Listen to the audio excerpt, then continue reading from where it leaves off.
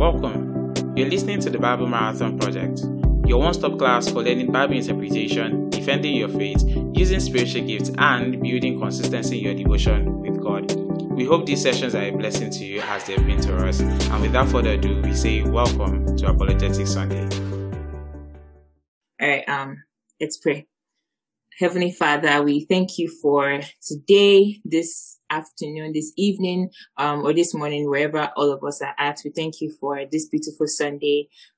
We thank you for what we are going to learn today, everything we are going to learn today. We pray that we know that you are with us, and we know that as we go today, that your word is brought forth with power and authority, and it teaches us and instructs us in righteousness. Today is going to be a great session, and we commit our teachers to your hands, and we pray that we know that they have the power, and they speak with power and authority as well as they teach us today. In Jesus' name, amen. All right. Thank you everyone for coming. Just a short note, if you can turn on your video, we always love that. So want to see your beautiful faces. Hi, Abby. Abby was the first person to turn on a video after Ernest and Lillian. So nice to see you. So if you can turn on your videos, that would be very helpful to everybody. It's nice to just see our faces and to know us. So last week, sorry, Lucia. Last week we were instructed to read the book of 2 Peter. It has 3 chapters, so I hope we all read it, right? So if you didn't read it, it's fine. Grace covers you, hopefully. But no, Grace covers you, and I'm going to call on our very own Lillian, wonderful Lillian, to go over the book of 2 Peter for us and with us, and we get to yes, thank you, Jesus, for Grace Tonga. I love that name, by the way. So yeah, we're going to go over the book of 2 Peter, and Lillian is going to go over it with us. So welcome, Lillian. Thank you very much. Glad to have you. Hi, everyone. Yeah, so 2 Peter was pretty dense, and it was pretty similar in some aspects to the book of Jude, but he gave a little bit more information on basically what to do about the false teachers. So he starts off by saying that through Christ we have received righteousness, and we've also received everything we need to escape from fleshly sin, right? And because of this, he tells us to continue to grow so that we will not stumble. And he wants to continue to remind us of these things, being their righteousness, the power that they've received, and the cleansing from sin that they've received, because he isn't the one who made it up, right? He goes on to talk about how the eyewitness accounts that they've received are reliable accounts of people who walked with Jesus, and that the prophecies that have been fulfilled are also trustworthy because they were received from the Holy Spirit to those prophets, right? And then he says, but there were always false prophets during the time of the prophets. And just as there were false prophets, there will also be false teachers now. And he says that God will not spare punishment for these false teachers, but he will also preserve the godly and deliver the godly from temptation. He describes the false teachers as being filled with corruption, unable to stop sinning, bringing others down with them, even people who have already escaped from sin. He says because of these false teachers, basically you should know your stuff. You should know the words of the prophets and the words of the apostles, which we would now describe as scripture. He also says that people will say that the second coming isn't going to happen. It's been so long, God hasn't done anything, like what are we waiting for? He's not going to come again. The day of the Lord isn't going to come, right? But Peter reminds us that God is eternal, and God had created the earth, and he has been sustaining the earth and will continue to sustain the earth until the day of the Lord, where he will destroy the earth. And he says that this this day of the Lord, which we would know as the tribulation, is not is going to come unexpectedly, right? It's not at a time that we can anticipate or expect. And so because of that, we should be living holy lives and looking forward to not necessarily the day of destruction, but the new era of a new heaven and a new earth filled with righteousness. He tells us that this what we would see as a delay in the day of the Lord, he tells us that this delay is really a time where God is allowing more people to receive salvation, right? So at the very end, he gives a final summary telling us, don't be led away by the wicked misinterpretation of Scripture, and know that God's delaying of his coming is really allowing more people to receive salvation. And then because this coming is happening, we should be diligent to seek righteousness. So yeah, that was 2 Peter. I really hope you all got the chance to read it. It's pretty short, so if you didn't get the chance to read it, I really encourage you to read it sometime soon. So yeah, thank you. Thank you very much, Lillian. That was really good. That was a great summary. Thank you for that. I think one thing that really stood out to me in the summary was when you highlighted what Peter said about the fact that there have always been false teachers and there will always be false teachers. Like that letter could have been written today, because there are still false teachers out there, teaching things that are not what's in Scripture, right? And you also mentioned that we should know our stuff to be able to fight against these wrong doctrines or things that are not in line with Scripture, right? So that was really good. Thank you very much. And yes, like Lillian said, if you didn't get the chance to go through Second Peter rather, please do so. It's really good. And these portions of Scripture are basically for our edification and for us to grow spiritually this year. And you must grow. If you're part of us, you must grow. Also, I want to say hi to everyone on Mixlr. I know you can hear me, but I can't see if they put that on there. I know I said hi to people on here, but if you're on Mixlr, hi. Thank you for making it. Thank you for joining us today. So right now, we're going to jump into today's teaching. The book of 2 Peter really covered everything that we are doing this month. Covered the fact that we should really beware of false teachers, and we should know our stuff and increase in our knowledge. It also covered the place where we should know how to rightly divide Scripture and rightly interpret Scripture, and that's what we've really been learning this month in Bible Marathon. So now we're going to dive into today's topic, which is so we're going to dive into the boxing ring or the soccer field, whichever one you're familiar with, and we're going to learn how to defend the gospel, defend the faith that has been delivered unto us. And I'm going to welcome our very own Ernest, who will be teaching us today. Grab your Bibles, grab your notepads, grab your physical or digital Bibles, and be ready to learn and be ready to receive. So welcome, Ernest. We're glad to have you. Thank you so much, Ayo. Thank you so much. Hi, everybody. Welcome again. It's so good to see a lot of new faces. I would say new names because most of you don't have your videos on. But hopefully I'll get to see you guys later on. This is like family, so feel free. Let's get to see your reaction. Let's get to see where you are at, except you don't have lights. And that's a plausible excuse. All right, so Lillian, that was awesome. Thank you. Lillian did an amazing job. So I'm really impressed. Since we started this, Samuel did last week, and I'm like, wow. And then Lillian also blew me away today. So thank you so much for a beautiful recap.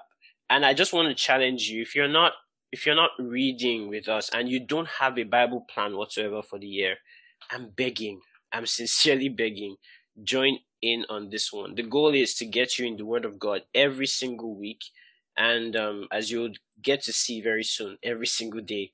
But we want to kind of bring you in naturally. So if you're not doing this, please become a part of it, because what we're doing here is super crucial, super important.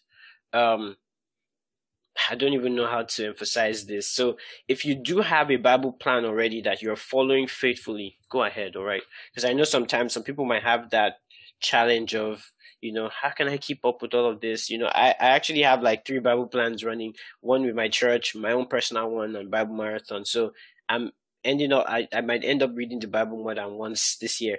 But the point is, it's necessary that we know God's word, and you're going to find out more about that as we continue. So I just want to say a huge welcome again and kind of give you a summary of what we do here. This is Bible Marathon. This is where you're equipped to stay faithful in the course of Bible study, and then secondarily, we are equipping you to grow in other areas of spiritual devotion. So I don't want to go into detail there, but I'll let you know that we have videos already online, and the resource people would, put some things in the chat to link you up to that. But we've been doing quite a lot of stuff already. And last week, like Aya said, we, learned a little bit about Bible interpretation. And, a few people had questions about that, what's the need for Bible interpretation? After all, the Bible I can read the Bible and understand it, and I can have anything, any understanding that comes from reading the scriptures. But that's not really true, because there is always a right way to do stuff and a wrong way, as we read in 2 Timothy 2:15, right? We're meant to be diligent to show ourselves approved unto God, workmen that are not ashamed, rightly dividing the word of truth. So the word of truth needs to be rightly divided, right? So there's a right way to do it. And then today we're getting into a new realm. And honestly, this is a realm that I want you to pay close attention to, because it's dear to my heart, especially because of the experiences I've had in the past. And I'll share some of those with you today. But I want to just open your mind. That's what this is for, all right? Don't think we're going into like deep, exegetical, philosophical stuff. We might get into a few questions, but today the goal is to welcome you into this realm, or this field of apologetics. That word might seem, fancy, or for some people you're thinking, what is apologetics? Am I apologizing to someone? No, that's not what we're talking about today. Just confirm that you can hear me well. Can you guys hear me? All right, cool. Thank you.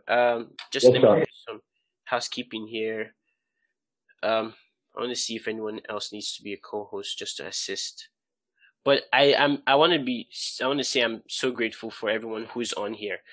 Remember, everything we're doing here is for the glory of Jesus. If we believe Jesus is real, that he came, he died, he was buried, he rose from the dead, he ascended to heaven, he gave instructions to the apostles, and we are a fruit of their work, then we have to take this seriously. It's not enough to just say I'm a Christian and I'm going with the flow. You can't.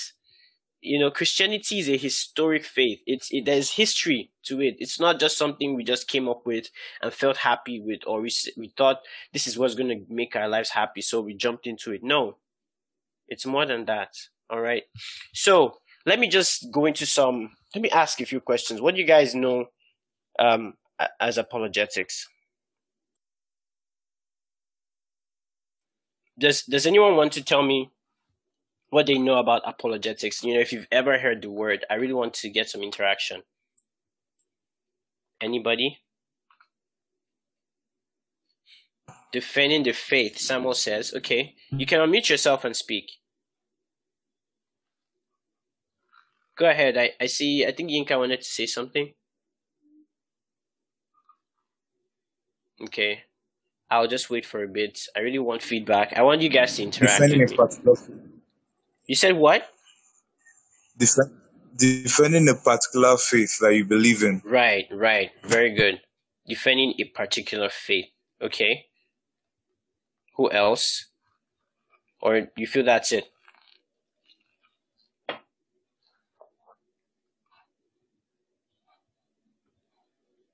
Bully, you're muted. Okay, sorry. So I thank you. I think what makes apologetics is that it kind of uses logic to defend the abstract concept of different faiths, and I think it's for every kind of faith. Right. I like the fact that you're all mentioning the fact that it's for a faith. It's not specific to the Christian faith. All right. But what I'm going to show you today is what we call Christian apologetics, the defense of the Christian faith. But someone might be wondering, okay, I see a few, let me respond to a few comments here. So, Ademola says by writing, Ife says answering questions about the veracity of Christianity. Yeah, which is right. So veracity, the truthfulness, right? And this is so important, guys. Some people are, there are a lot of objections to this, and we'll talk about that in a while. But I just really want you to know that this is super important. This is something really important to God's mind and his heart and everything that he's about. So let me just give a real, definition, all right, of apologetics real quick. So apologetics is reasoned arguments or writings in justification of something, typically a theory or religious doctrine. So this is what you find in a dictionary. And some people are right now wondering, why is this important? Why is this important? And if you know anything about Bible Marathon, guess one thing we try to emphasize? We try to emphasize that the Word of God is our guide. So we don't do anything we feel like doing if we're not instructed by the Word to do it. Does that make sense? If we believe the Word of God was inspired by God, and this is God's way of speaking to us, then we ought to pay close attention to what it tells us. And you'll find out real quickly that this is an instruction from the Word of God. But let me go ahead to tell you what Christian apologetics is. So, if apologetics is the reasoned argument or defense of a faith, Christian apologetics is being able to defend the Christian faith against objections. So there are people who are going to come against what you believe. There are people who will just have questions for the faith that you believe. I pray to God almost every time it comes to my mind that Christians would know what they have and know what they've received and understand the faith and understand what Christianity is. But many people don't. All they have are, should I say, leftovers or like captions. They don't have the depth and the full assurance of what they believe. It's just what I've heard someone say, and that's not enough to keep you on track. You've got to have some depth in your understanding. All right. So it's the early church, right? Long ago, they were encouraged to give logical, coherent, responsible answers for the worldviews around them, and then for their own particular worldview as part of defending the gospel. You see, but today, sadly, the church is preoccupied with the wrong things. So I can walk into a church and ask someone a question: is Jesus God? A Christian church, and they won't know how to answer that question. Or I go to someone and I say, why do you guys pray? As simple as that question is, a lot of people don't know. I'm serious. Or why do you go to church in the first place? Why do you believe Jesus is real? Are you sure it's not a fable? Are you sure you just weren't given Bobo and Zobo? These are questions that a lot of Christians don't have. And so what you find out, someone said so strongly that a lot of people, and this is a true statistic, that a huge number of young Christians, when they get into college, especially in American schools, they lose their faith because they really had nothing to hold on to in the first place. So when they get in there and then everyone is attacking what they believe, everyone is throwing something, some doubt, some objection, they don't know what to say. It's like, okay, this thing that I believe, I just got it from my parents. I grew up in a Christian home. or I heard this person say this and I heard this person say that. And sometimes you even vehemently defend something someone else said without verifying it for yourself. Who's been there before? I remember when I was growing up as a Christian, there's certain things that I would hear people say, phraseologies, and I would defend it. And thank God for his mercies and just, the humility that I had to experience, when someone was like, hey, calm down, Ernest, your blood is too hot. Let's go back to the Bible. And I couldn't see anything about what I was saying in the Bible. And then he said, where did you hear it from? And I'm like, I heard this from so pastor. He's like, okay, so can you honor the pastor but still honor the written word? You have to do both. So understand that someone here might say something wrong, but the word of God is the word of God. So we have to put God's word as a priority. So if you've been there, you know what I'm talking about, and I hope you see the need for what we're doing. But I don't want to just give you my own views. All right, I want to give you God's idea about this. So I need someone to read 1 Peter chapter 3 from verse 15. 1 Peter chapter 3 from verse 15. I'm going to try to put this up here. Once you have it and you're ready to read, feel free to unmute yourself and get on.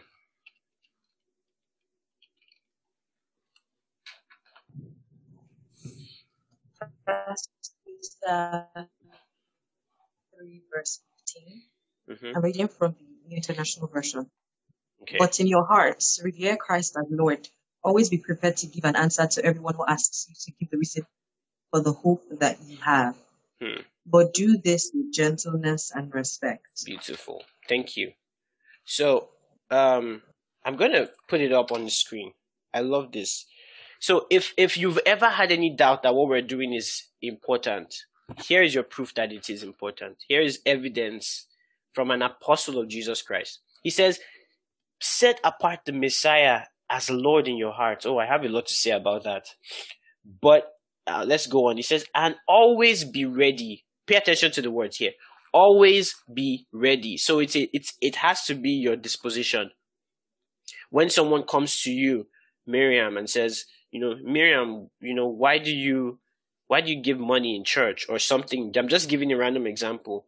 You should have an answer immediately from God's word, not just from what you've heard or anything like that. Or if I say, Fawn, please, could you tell me, how do you know that the Bible is true? You should have a response. Premeditated response. Praise God. This is so crucial. And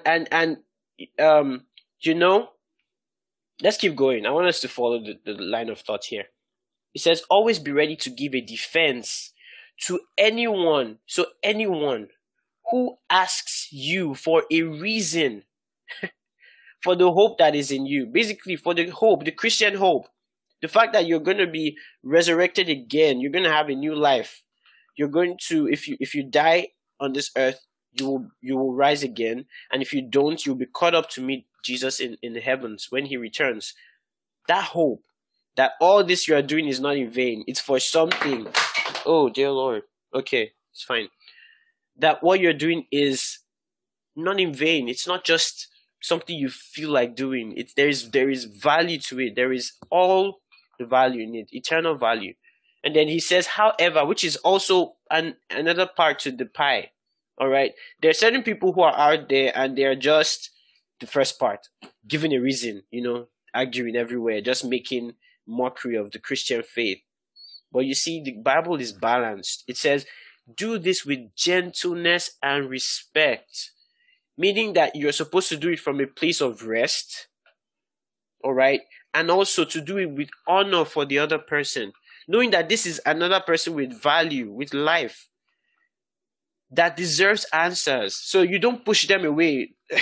A lot of Christians are fond of doing that. That's why many people, when you start asking questions in the church, they start to avoid you. How many of you have experienced that?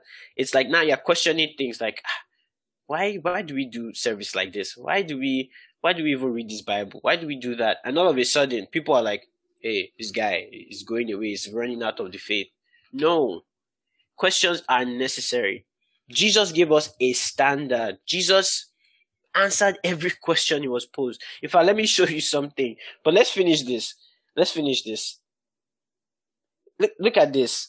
It says, keeping your conscience clear. Oh, dear Lord. So, by doing this,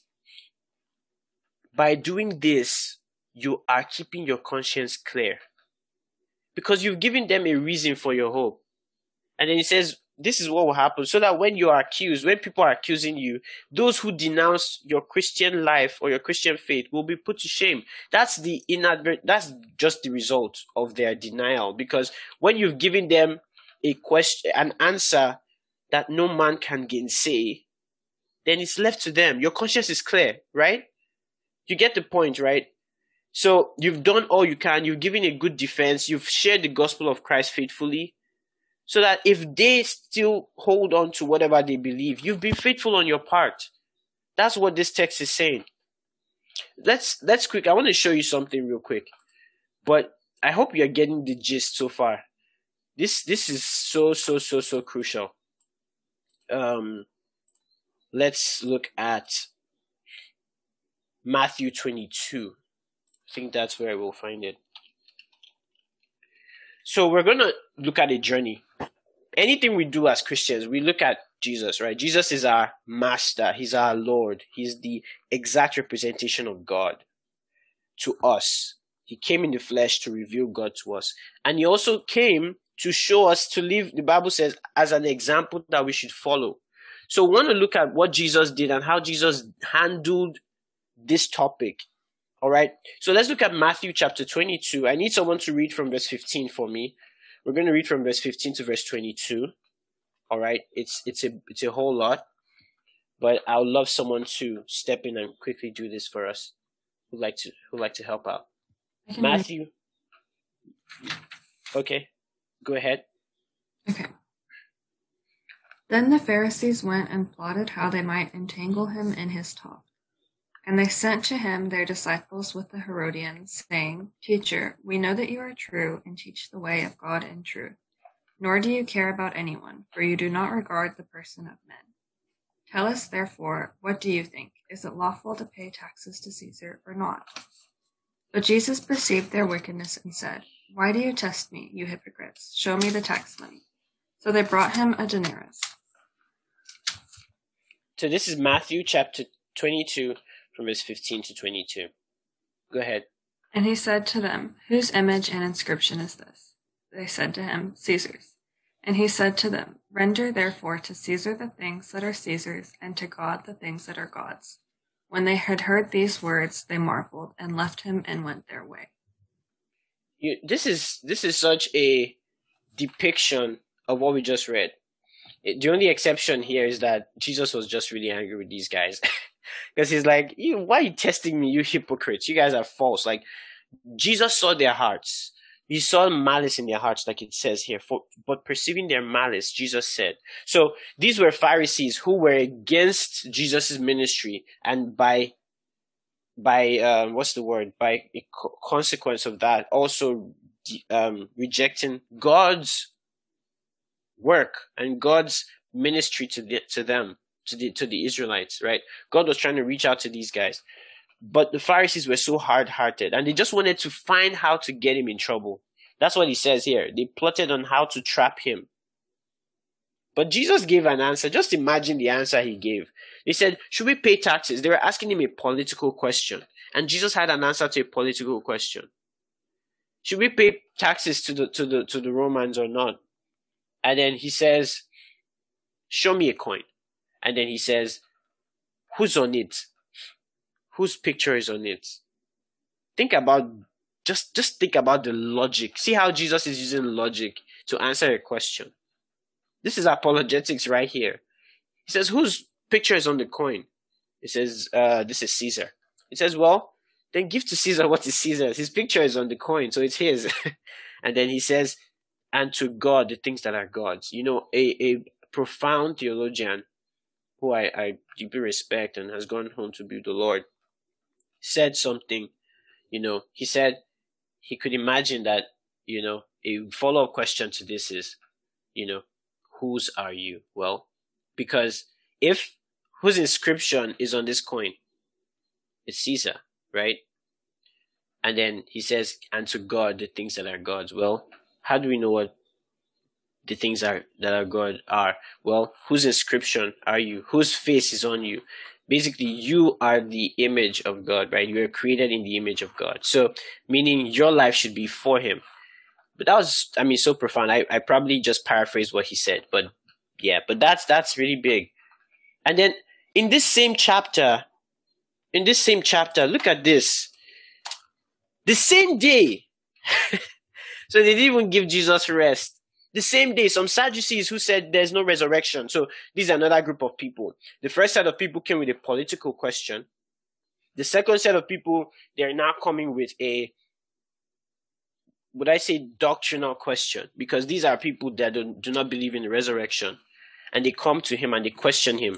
And then look at this, verse 24. So we're still reading on. Verse 24 says, "Teacher, Moses said if a man dies having no children, his brother is to marry his wife and raise up offspring for his brother. Now there were 7 brothers among us.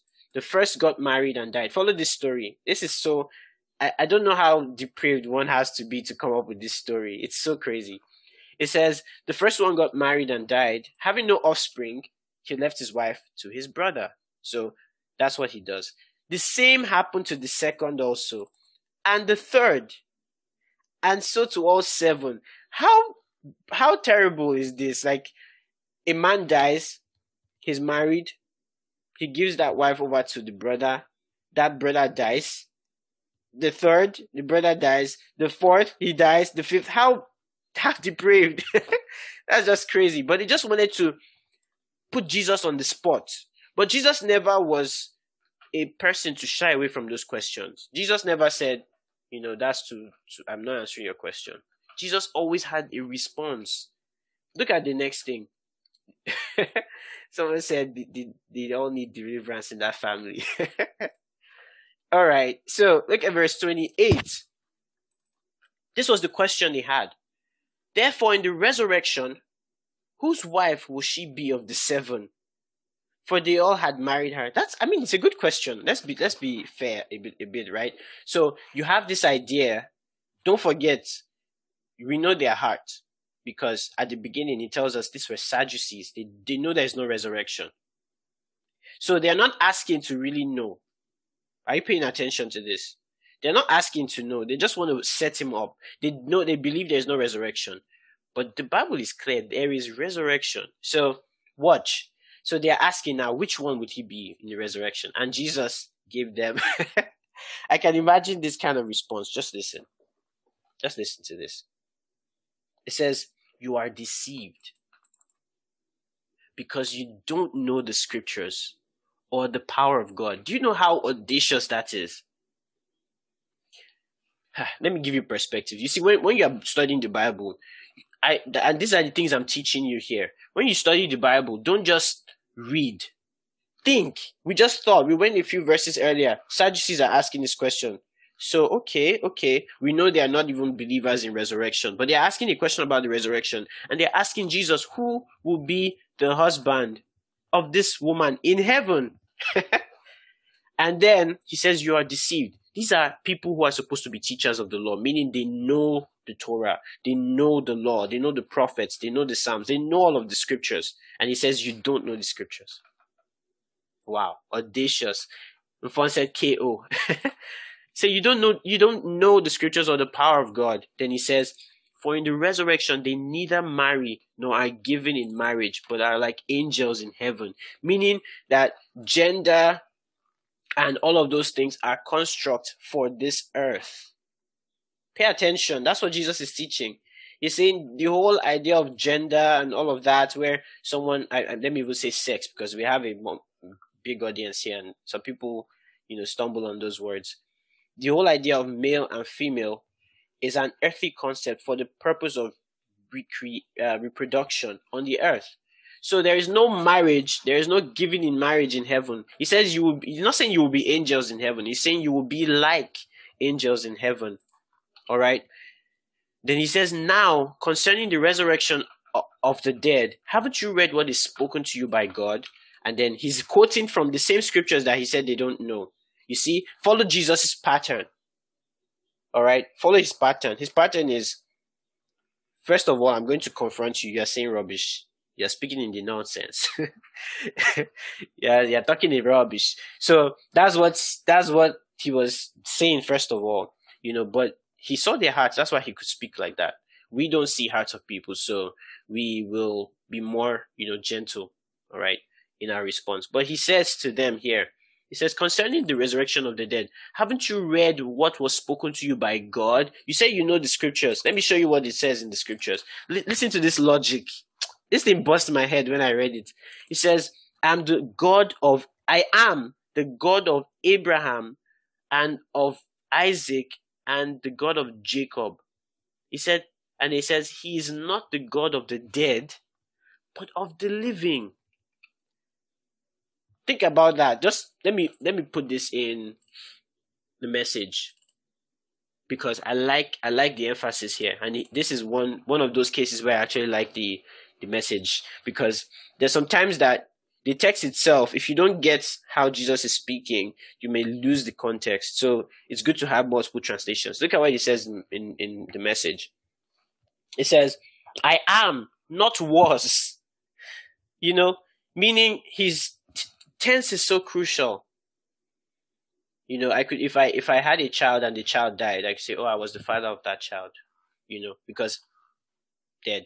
But if I say I am, it's alive. So I am, not was, the God of Abraham, the God of Isaac, and the God of Jacob. The living God defines himself not as a God of dead men, but of the living.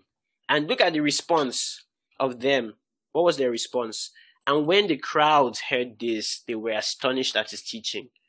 And then, look at this. when the Pharisees heard that he had silenced the Sadducees as well, they came together in one place. And then, you thought it was over, right? No! The same day again. Man, Jesus went through a lot. And then one of them, an expert in the law. So now they brought Pharisees, Sadducees. They're like, okay, let's gather together. Let's get someone who is deeper, stronger, who can use, some other things, bring ethics, politics, doctrine, everything. Let's give this guy a huge blow. And so they asked him a question to test him. And then this is the question they asked him. Teacher, which commandment in the law is the greatest? Do you know this is the biggest setup? I wish I had more time to teach on this. But think with me. This is the biggest setup. Because every law is supposed to be taken as great. That's one. Because they honored the law of Moses that God gave. So they just kept setting him up. Because if Jesus were to say the first law, then he's saying other laws are less. And then also the implication of that, just watch his response. You get to know why this is important. He didn't think twice. The Bible says in Matthew 22:37, in response, he said to them, or to him, love the Lord your God with all your heart, with all your soul, and with all your mind. Bible students, get ready. Let me put someone on the spot here. I'm sorry, I do this once in a while. Ruth, how are you? And please, there's no wrong answer. We're all learning. Ruth, could you unmute yourself? I want to ask you a few questions.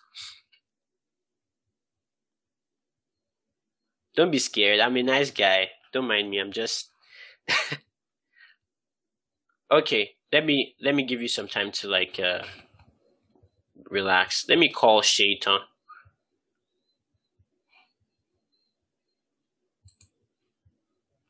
Shaitan there. Yeah. Okay, so quick question.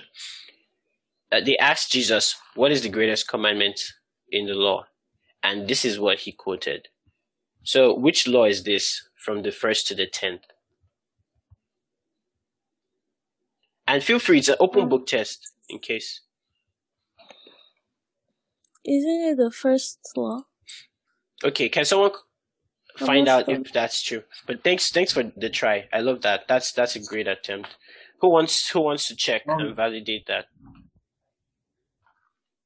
Okay, all right. Do you have something to say? I was going to say it's not in the first 10, or it's not in the popular 10. Okay, so okay. Let's check. So, has someone else confirmed that? Yeah, it isn't in the commandments, but earlier in the week I saw this in Deuteronomy. Yeah. Yeah, Deuteronomy Exactly. 16, I think. Okay, but it's not in the 10 Commandments. Yeah, it's not in the commandments. Okay, good. So we've confirmed that. You said Deuteronomy what? 6:5, chapter 6, Right, verse 5. right. 6, yeah. Beautiful. Please, this is, if you're new here, this is Bible study. This is how it is. We communicate. So feel free to just, this is where nobody's going to crucify you if you're wrong. And you might not even be praised if you're right, because the point is everyone is supposed to just grow here. Okay. So thanks for put that text in the chat so that others can have that for reference. But that's important. Thank you, Shaitan. Thank you, Naya. Thank you, Ruth, as well. Thank you, everybody. Aria, thank you so much. So the first response Jesus gives to these guys makes them scratch their head. Why? Because he's not even quoting from the law. And when they say which commandment in the law, you know, they know what they're talking about. Next one, he says, this is the greatest and most important commandment. And then he says, the second is like it. And he says, love your neighbor as yourself.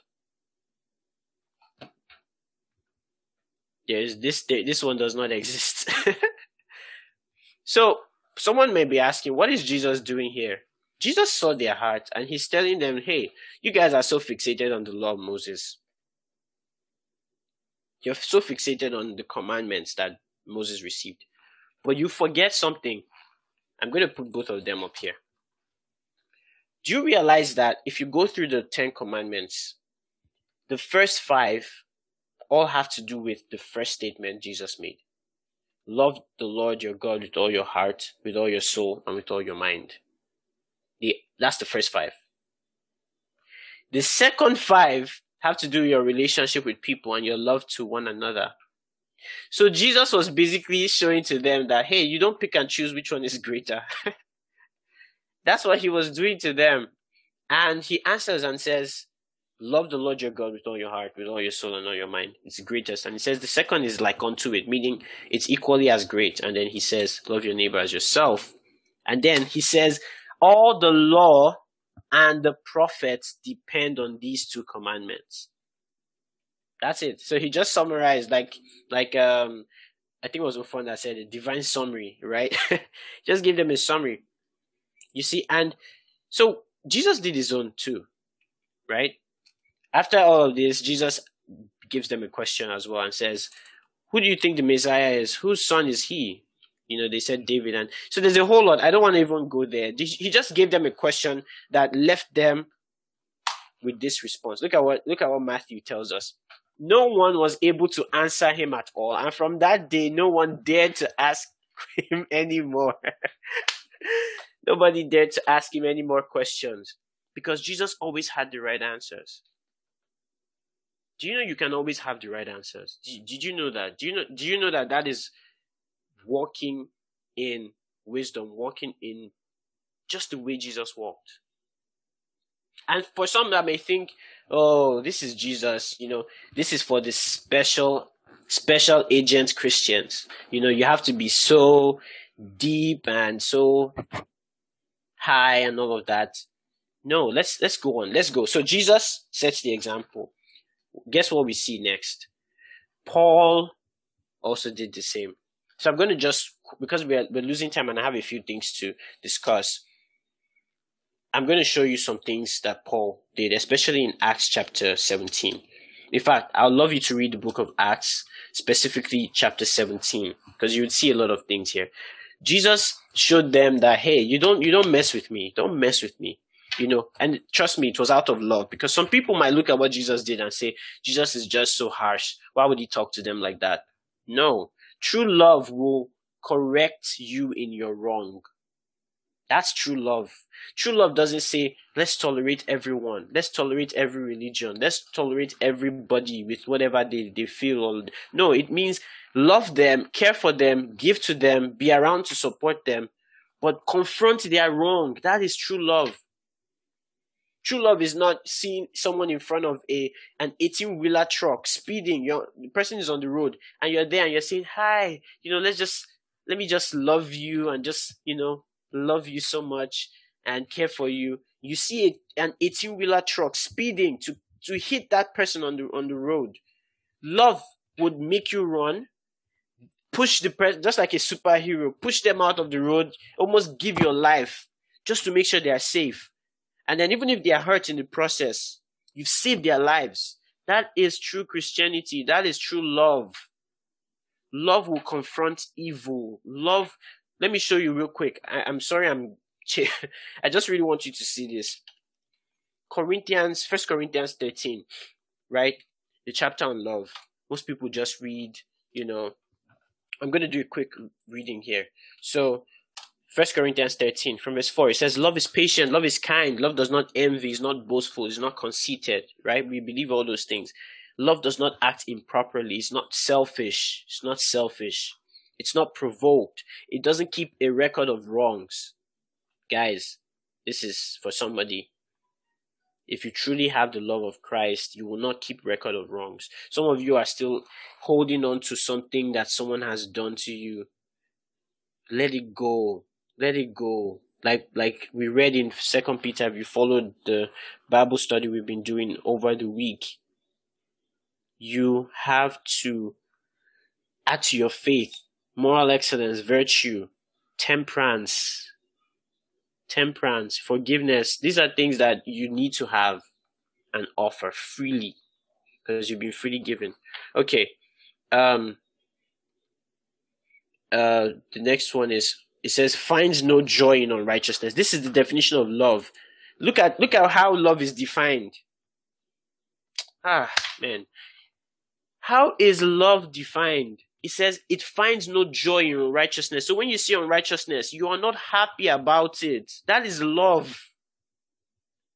That is love. It says, but rejoices in the truth.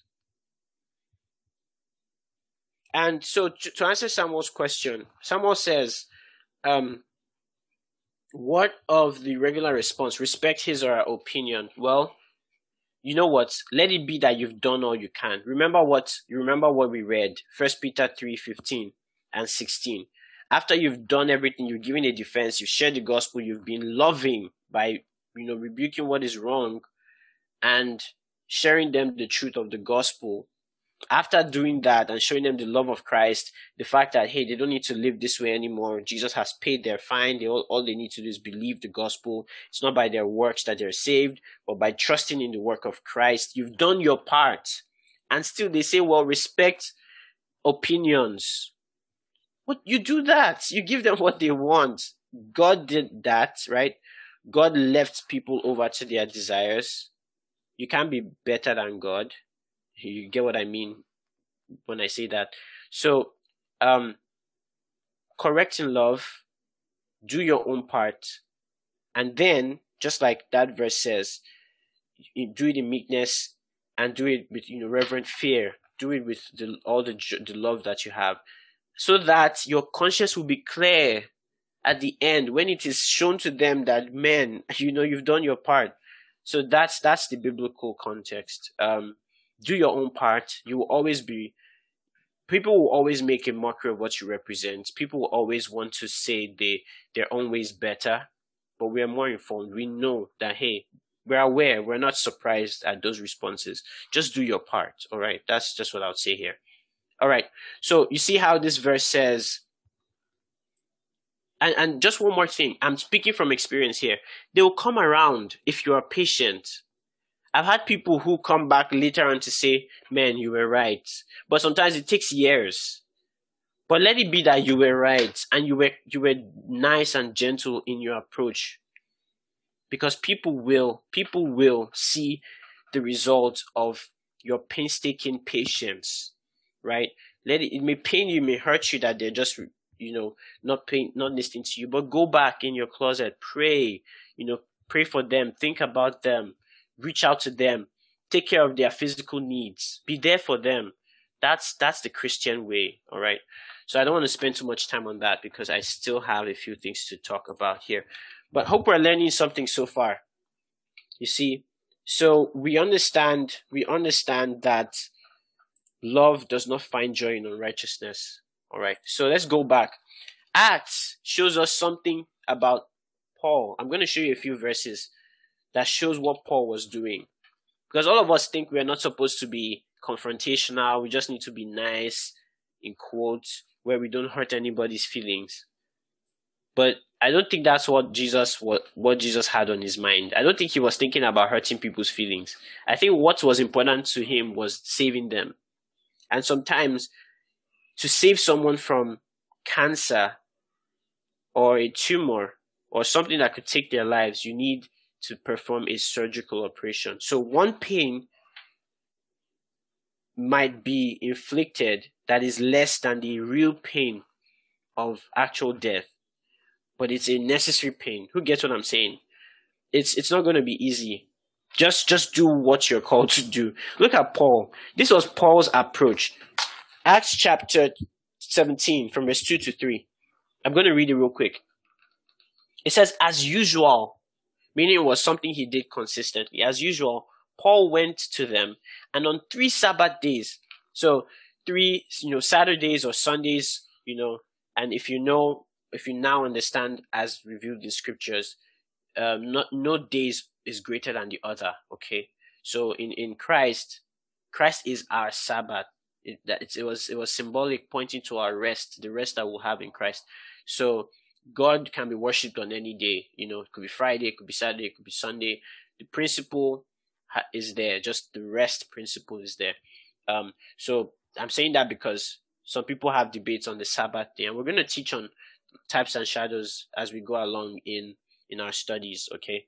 It says, and on 3 Sabbath days, reasoned with them. See that word, guys, pay attention. Reasoned with them from the scriptures. So he didn't just give them, and that's the problem we have in church today. I'm sorry, I'm just very angry because a lot of people don't even get to ask questions or get their questions answered. And it's almost a thing of, my pastor said it, so it is fine now. I cannot question it. But guess what? Your pastor's authority is the scriptures. This is where everybody is supposed to get their insight from. So if he's coming to you and he's telling you, hey, this, and you see that it doesn't look like what you are seeing in the Bible, and you go back, you study, you are like, it seems inconsistent. A pastor's responsibility is to reason with you. Like, by the time it's done, you should be convinced from the scriptures of truth, not the other way around. This is so crucial.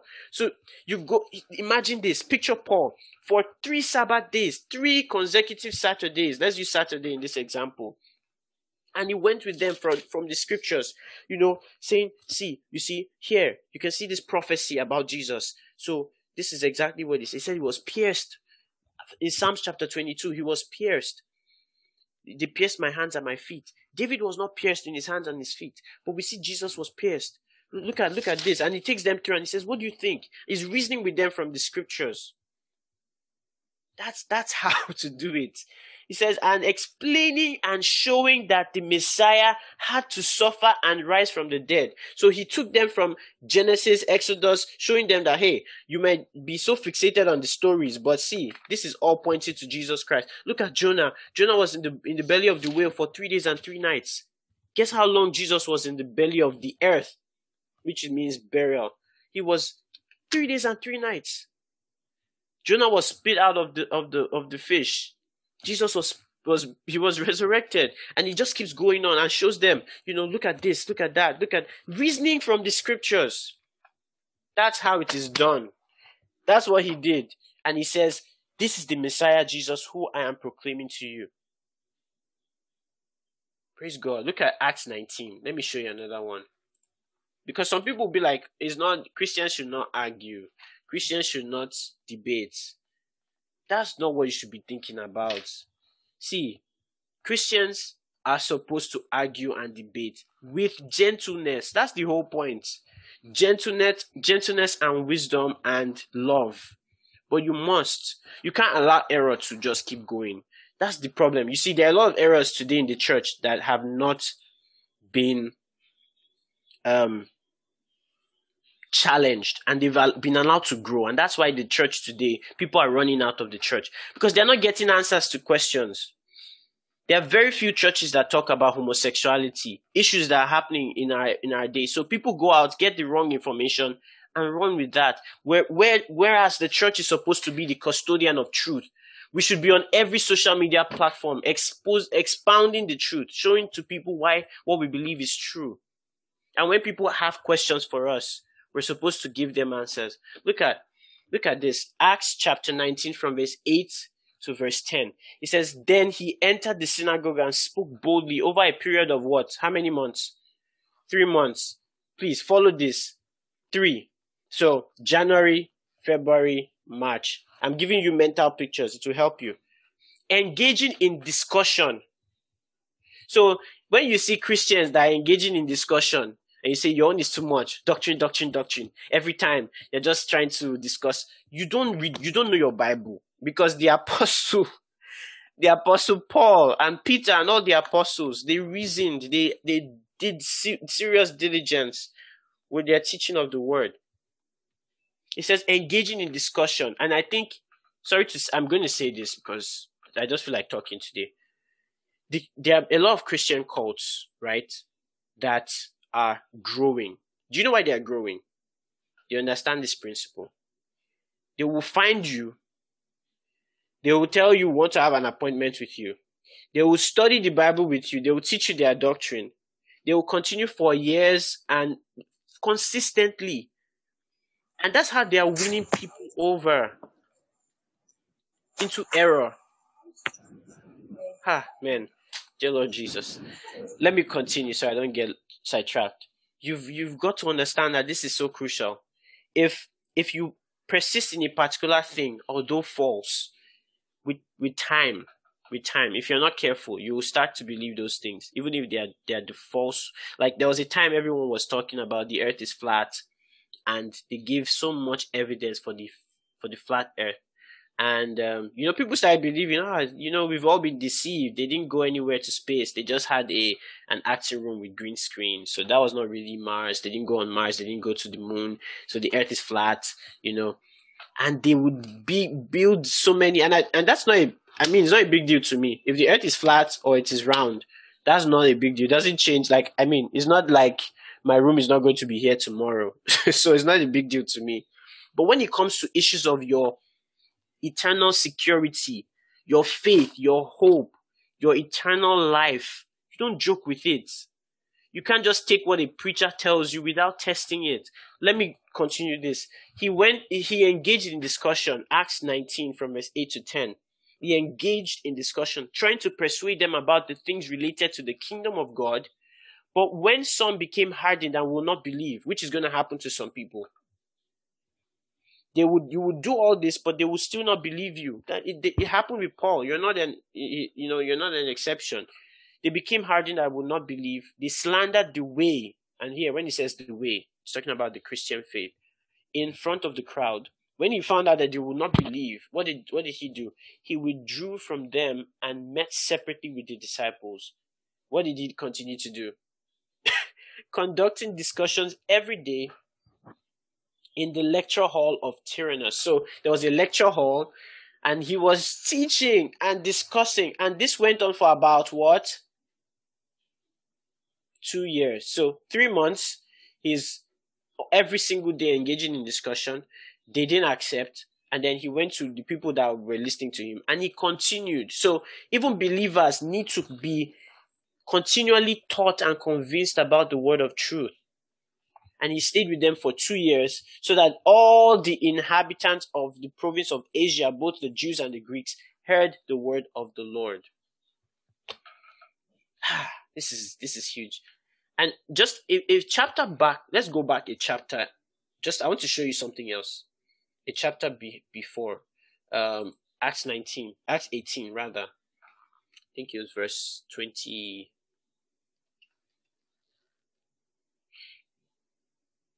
Okay, let's start from here.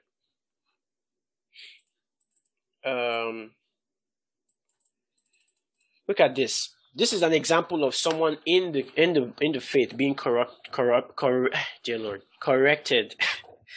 Praise God. Are you guys still here? Are you guys still here? Just check. Yes. Okay. Yes. All right, let's Yes. go on. So look at this. Acts 18:24. A Jew named Apollos. I actually want someone to read this from verse 24 to verse 28. I'm going to put it on the screen. I need someone to read this for me. I can read. Oh, okay. You can go ahead. Alright. A Jew named Apollos, a native Alexandrian, an eloquent man who was powerful in the scriptures, arrived in Ephesus. This man had been instructed in the way of the Lord, and being fervent in spirit, he spoke and taught the things about Jesus accurately. Although he knew only John's baptism, he began to speak boldly in the synagogue. After Priscilla and Aquila heard him, they took him home and explained the way of God to him more accurately. When he wanted to cross over to Achaia, the brothers wrote to the disciples, urging them to welcome him. After he arrived, he greatly helped those who had believed through grace, for he vigorously refuted the Jews in public, demonstrating through the scriptures that Jesus is the Messiah. Did you guys hear this? I'll rush through this real quick and show you some key points. So, a man named Apollos, he was a Jew, all right? And he says he was eloquent, meaning if this guy talks for you, if you're a lady like this, your body will be, oh my God, deep voice. And he just had a way to communicate. He could talk, he could, the Bible says, and all this kind of stuff. And he was just eloquent. And the Bible says he was powerful in scripture. So he knew the scriptures. But you can know all those things, though. And then he says he arrived in Ephesus. This man had been instructed in the way of the Lord, being fervent in spirit. He taught and spoke about Jesus accurately, although he only knew John's baptism. So he spoke about deep things, but he was only teaching them about John's baptism. He didn't talk about the actual baptism, which is salvation through Jesus Christ, baptism of the Spirit. So he only knew John's baptism, which is something Paul corrected, in Acts chapter 19, where he meets some disciples on the way and he tells them, what baptism did you receive? And they say, we only received John's baptism. That's the only doctrine we learned. And Paul taught them accurately as well. Same thing we're seeing here. But he was preaching. And so Aquila and Priscilla, they're walking, husband and wife. And they're like, what is this one saying? We better take this guy, because he was speaking. And then imagine, a lot of people are like, don't correct people. When it comes to the word of God, truth is important. They came, they listened, and they took him home and explained the way of God to him more accurately. So they did a Bible study with him and said, hey, well done, you're doing a good job, but we have to correct this and this. But notice, they took him as a brother in Christ. So here are lessons we're learning. When you are reaching out to the unbelievers, we've seen the pattern. You reason with them from the scriptures. You answer their questions when they are posed. You are clear.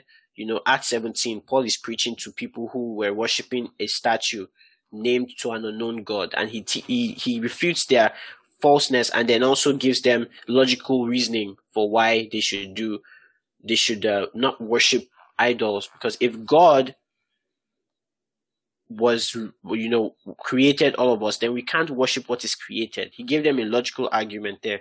Read Acts 17 to get what I'm saying. So he did that, but when it came to the believers, right? Notice this. So after he had done all this, what he did, they took him, and then brought him home and said, okay, guy, let's teach you the correct thing. And so they did this, and notice it was Priscilla and Aquila. So if you are feeling like it's a thing for men, you are missing the point, because Priscilla's name was even mentioned first. But that's another discussion for another day. And, they heard him, they took him home, explained the way of God to him. Then he wanted to cross over. The end result of all of that is that now he knows the truth.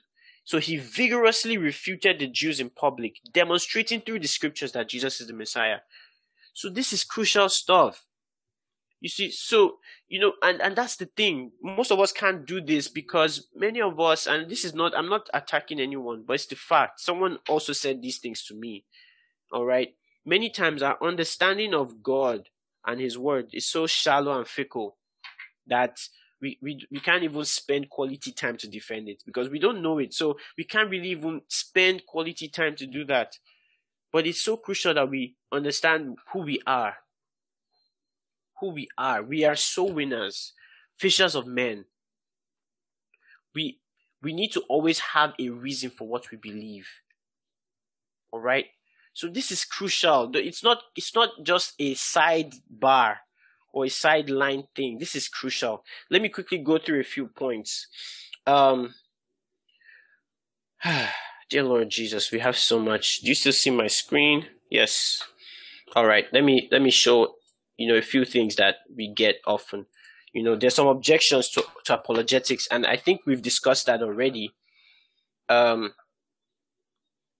see there are a few questions. I hope someone is helping me, gather these questions because I would love to answer a few of them when they come in. So objections to apologetics, we've already treated some of them. So some people will think, some people might even be hearing me right now and just feel like I'm wasting my time because you've probably been so, indoctrinated into thinking this is not crucial. But the Bible teaches otherwise. We see the words reasoned, argued, teaching for hours, just trying to prove the verity of the gospel, that Jesus is truly the Messiah, that he died, he was buried, he rose from the dead. The gospel, the central message of what we believe. They defended it with all their passion. So people might say it's not really important and it could be controversial. Of course, Jesus was a controversial guy because he wasn't bringing them truth they knew already. You see? So it's so important that you understand this. Another objection we get is that it's for special Christians. So it's not for every believer. But apart from Jesus and Paul and the other apostles, Stephen gave a defense in Acts 7. So it's for everybody. Okay, no questions so far. That looks good. So I would say I'll be. Let me just not say that because I don't think that the absence of questions means I'm doing a good job. I don't think so. I just think there's really no question yet. So if you do have questions, feel free to put them in. If I can't answer them now, I'll make sure that there is, ample time to answer questions. Maybe in the next time we have this session. Another argument. So another person would say, it's only about arguments. It doesn't produce anything good. See, God's word has to be trusted. It is argument. And argument is not a negative thing. Don't think argument means like boxing. But there is a contending for truth. Not everything that is said is true. There are things you heard in church that are not true. I'm serious. Even if the person is, I hope you realize that Christianity has a history. There was a time that there were leaders that they were the only ones that had access to the scriptures, and they were boldly lying to a congregation that you had to pay penance. You had to pay money for salvation. Some of you will be like, pay money for salvation. But there was a time that people were paying money for forgiveness of sins. It was called penance. And a guy from nowhere, Martin Luther, deep thinker, he had been there, he had also been a part of the Catholic Church. And then he's like, he's reading the book of Romans. We are saved by grace through faith. That's not what this sounds like. There's no money, there's no payment. This guy goes, studies, he writes 95 theses.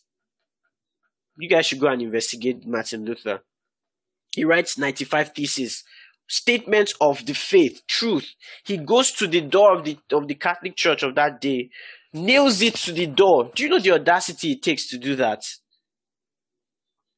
And because of what Martin Luther did, you guys now, that's why you can discuss by grace through faith. If not, we'll be paying like $100 now to be saved. Like we'll be paying Ayo, yesterday you told a lie. You need to go and pay this amount of money.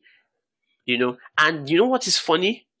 There are certain sects today that they may not call it penance. Even in Protestant churches, they may not call it anything, but they will tell you that, you have to give to be blessed. It's subtle, very subtle stuff entering the church. You have to give $1,000 seed to open the windows of heaven. And you too, you will be collecting zobo and chin and be eating it. Not understanding that the gifts of God are freely given.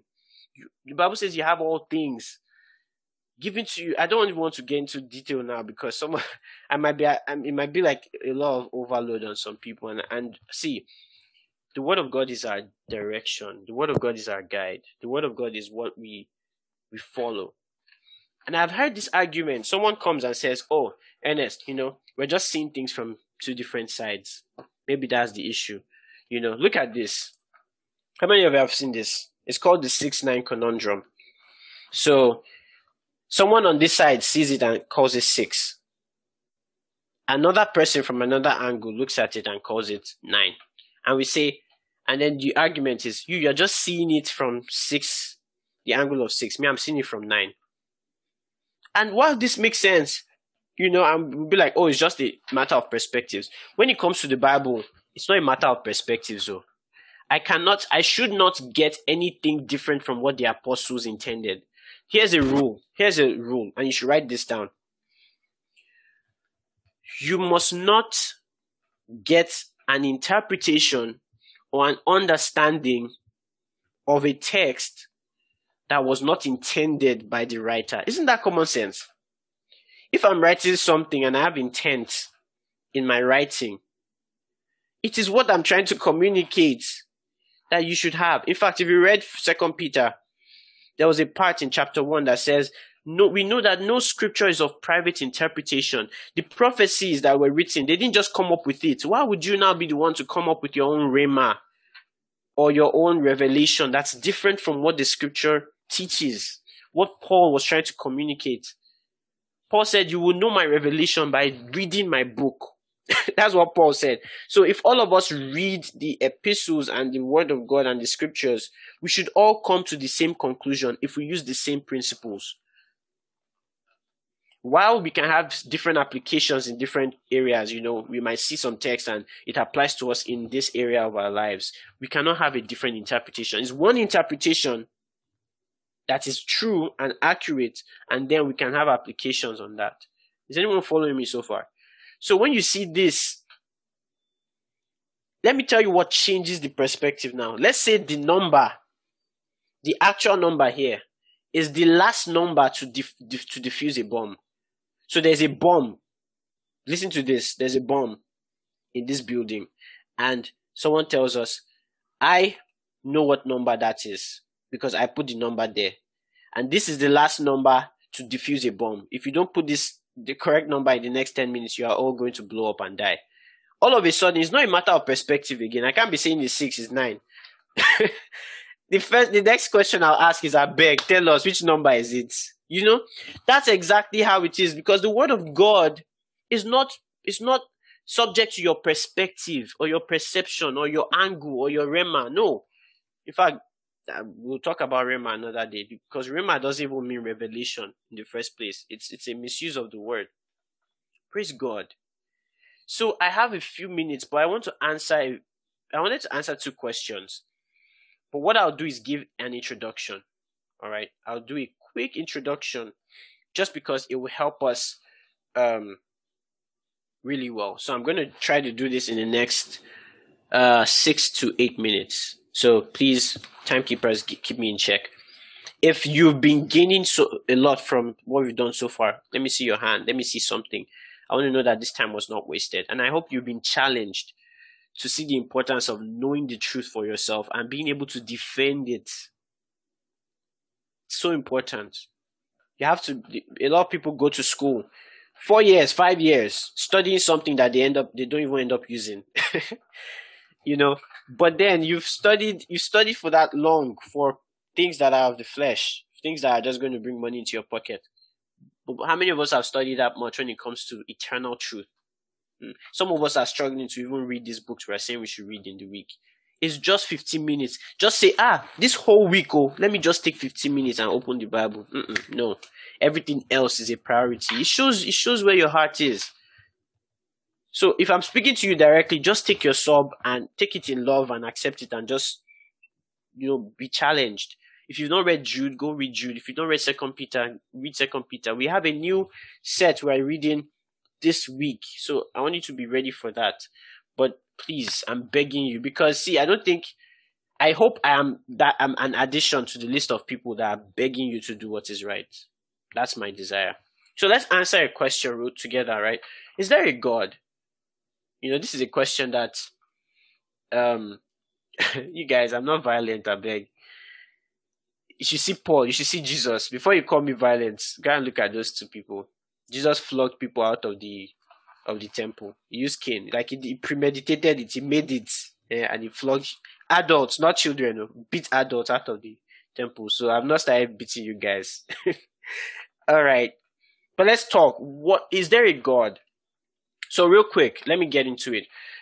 It's a valid question to ask, because many of us just believe it by faith, right?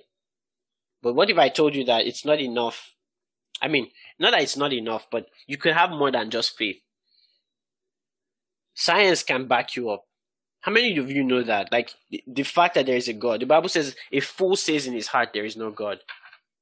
Meaning, it's meant to be the easiest thing to believe, that there is a God. It should even be harder to believe in the absence of a powerful God, because there has to, and we're going to talk about it real quick. So there's something called the cosmological argument. So avoid the grammar for now. I'm just going to make it easy for us to understand. The cosmological argument says if there is creation, there is a creator. So if we see anything created, it's proof that there is a creator.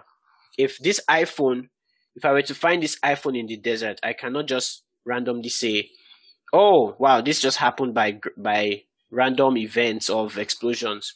Do you know that's an abuse to everything the Apple company stands for? They spend millions to come up with this device, and you tell them it just big bang, just scattered. You can't do that. So evidence of creation is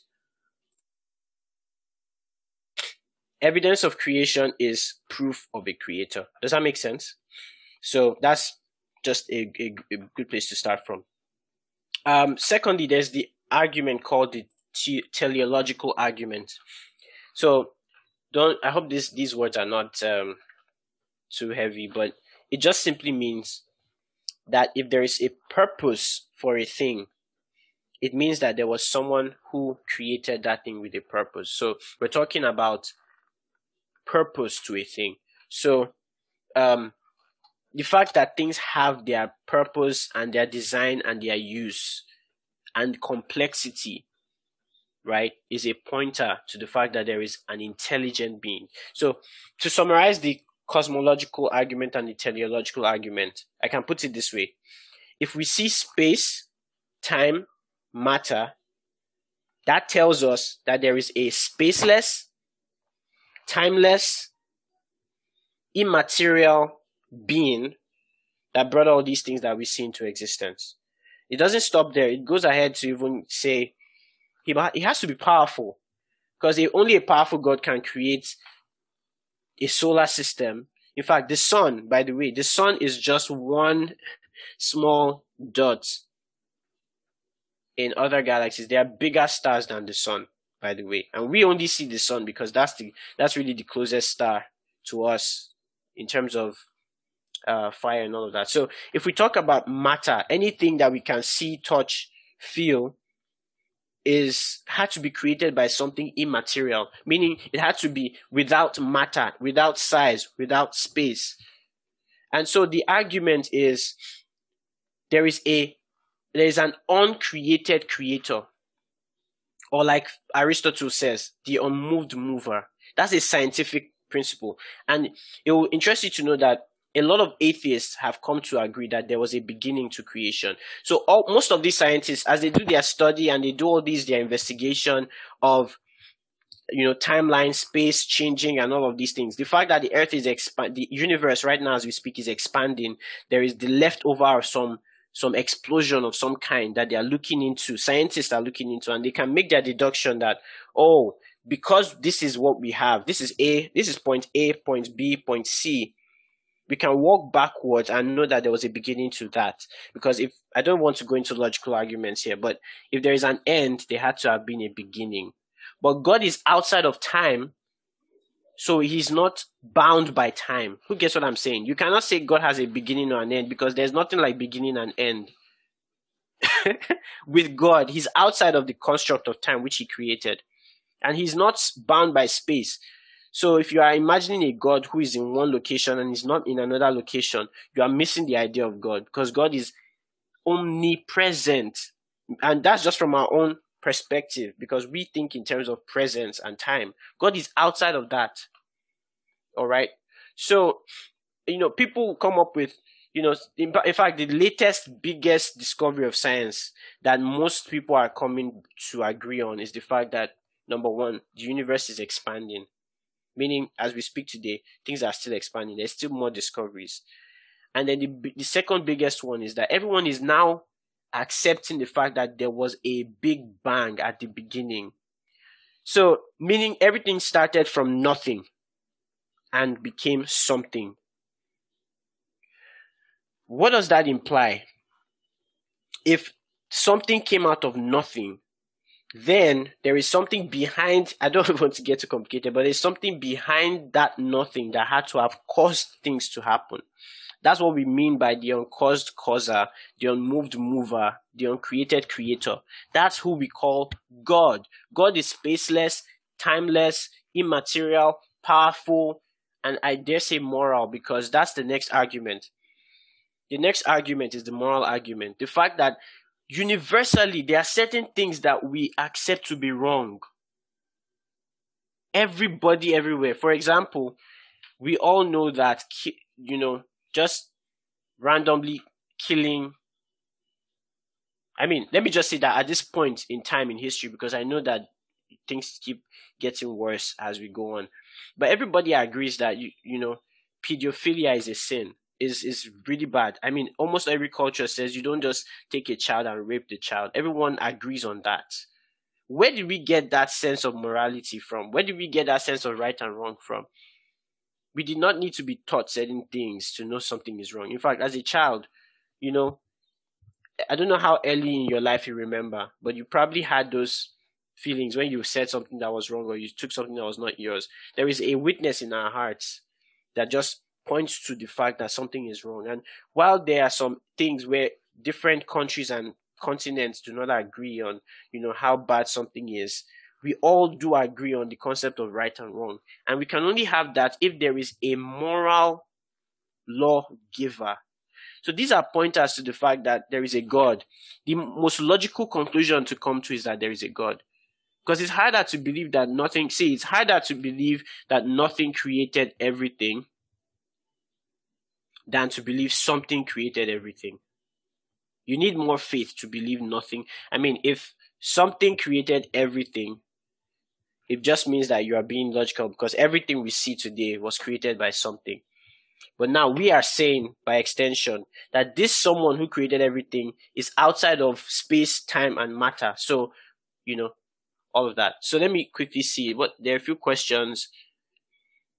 It means that I'll probably not be able to go to the next one, but I'll just leave you with some points real quick. Okay, so the next question will be, is Christianity true? And I'm going to have a whole series dedicated to validating and proving the resurrection, basically to talk about can we trust the reliability of the scriptures. And so we're going to have a session on that. So I don't want to go into too much detail now. This is an introduction, but I just know that this year is short and there are a lot of things we need to cover, and I really need you guys to be equipped. But here's some thoughts. To come to the conclusion that Christianity is true, number one, does truth exist? That's the first question. If truth exists, if I say there is no truth, you could ask me a question. Is that true? Because if I say there is no truth, and you're asking me, is that true? That is self-defeating statement already, right? It's self-defeating. You can't make a self-defeating claim. If there is no truth, there's no absolute truth, then you can't even ask me, is that what I said true? So but it just means that there is truth. There has to be truth. And then the second thing is there, God. We just talked about that. And I'm rushing through this, all right, because I feel someone would just need this as a step to go study further. And then the third question we'll ask is, are miracles possible? Well, the creation of the universe is the first miracle that ever happened. And so if it did happen, we can be sure that other miracles can happen. Like God can raise, if God is as powerful enough to create all that he created, then we can be sure of a future. Things like resurrection from the dead and all of that. I'm looking for a message. Okay. And then that will lead us to the final question. Is the New Testament reliable enough to show that Jesus rose from the dead? Which is why I'll go into more detail maybe next month. We don't know yet, but I'll let you know. But yes, there are a lot of evidences to prove that the New Testament is reliable. The people that wrote the New Testament, they had no motive to come up with a resurrected Jesus. They had no motive. They were already happy Jews. It only makes sense that it happened. So there's a lot to talk about, but I think this is a good place to stop. I just want to challenge you again. The defense of your gospel is your responsibility. The defense of the gospel is every Christian's responsibility. Get to know it. Get to learn it. All right? It's not something that should be so far-fetched. Get to work. Start studying. Ask your questions. There are answers to those questions that you have. All right? So let me stop here and really just open up for any questions that have been asked. Okay, so I'm going to go over the questions. So the first one is, what do you tell a person that is a Christian but believes Jesus is not, I believe they made a typo, but believes Jesus is not the only way to everlasting life? They believe we're all going to hell in someone's religion. If you ask this question, I didn't phrase it correctly, please feel free to unmute yourself and ask. But that's the question. Basically, what do you tell a person that's a Christian but believes Jesus is not the only way to everlasting life? So the first thing I need to find out is, do you believe the scriptures? Because the scriptures are replete with so many examples. Acts chapter 4 verse 12 says there is no salvation in anyone but Jesus Christ. Jesus says, I am the way, the truth, and the life. No one comes to the Father except through me. There's just so much emphasis on the fact that Jesus is the only way. He's the only real sacrifice that God accepted. And everyone is in sin, so there's no other way. If you were to die in your sins without accepting the only sacrifice that was made available, then I don't understand what Christianity you believe in, because Jesus is the whole idea of Christianity, the only sacrifice that was given. So that's what I would say. The first place I'll start from is, do you believe in scripture? Do you believe in the Bible? That's really where we'll start from. And if you say no, then we can't really go far, I think. You probably even don't believe anything else, and we can't have a very solid foundation to discuss. Okay. And then Ina says the question is referring to pluralism. To what? Pluralism, right. Mm-hmm. So pluralism is the idea that, there are multiple ways to God. In fact, there are some Christian preachers that seem to say this when they are, in front of worldly celebrities who are, they want to please everybody. Jesus was never like that. Jesus was never like that. So you can't be like that. And if you know anyone who is like that, don't follow those people. Those are the people that we've been reading about in Jude, in 2 Peter. They are false prophets. They will come, they will look nice, they will lead you away from the true knowledge of God. And in their secret, they are performing horrible things that you never know about. So you've got to look at their fruit. And that will help. Thank you, Ernest. So the next question is from Lillian. Lillian, do you still want me to go on and ask it? Did I ask a question? Oh, so I think other people might want to know as well, so I'll just go ahead. In reference to when Ernest said when there is space, time, and matter, it tells us that there is a spaceless, timeless, and immaterial being. So Lillian said, where did the matter come from? Oh, where did it matter? It came out from nothing. The Bible says nothing. There was nothing, and then there was something, and the person who made something out of nothing is God. That's I see. We don't, we can't go beyond what the mind can fathom. Right now, some people are like timeless, spaceless. That doesn't even make sense. But there is something like that. We're only in the confines of time and space, so we can only think in terms of time. So that's really it. Any other question? This is the last one, I believe. Right. Unrelated, but lately I've been wondering if aliens actually exist, and if so, how do they fit into Christian theology? That's a good question. When we see aliens, then we'll come back and find out what the Bible says. But for now, I don't think there is any. Now, I do believe there are some spiritual beings, as we've seen in Scripture, all right? And Jude tells us they're, chained for everlasting judgment. So, and we also have, Hebrews 13 that talks about men who might be angels, and we should, entertain or be hospitable to people because we may entertain angels. So when it comes to spiritual beings, I do believe in spiritual beings, meaning they're extraterrestrial. All right, they're like a little bit higher than the what we know, and see normally. But when we start talking about aliens, UFOs, all of that stuff, that's just spooky stuff. So I'd say, until we see that, let's worry about the main things that we see, right?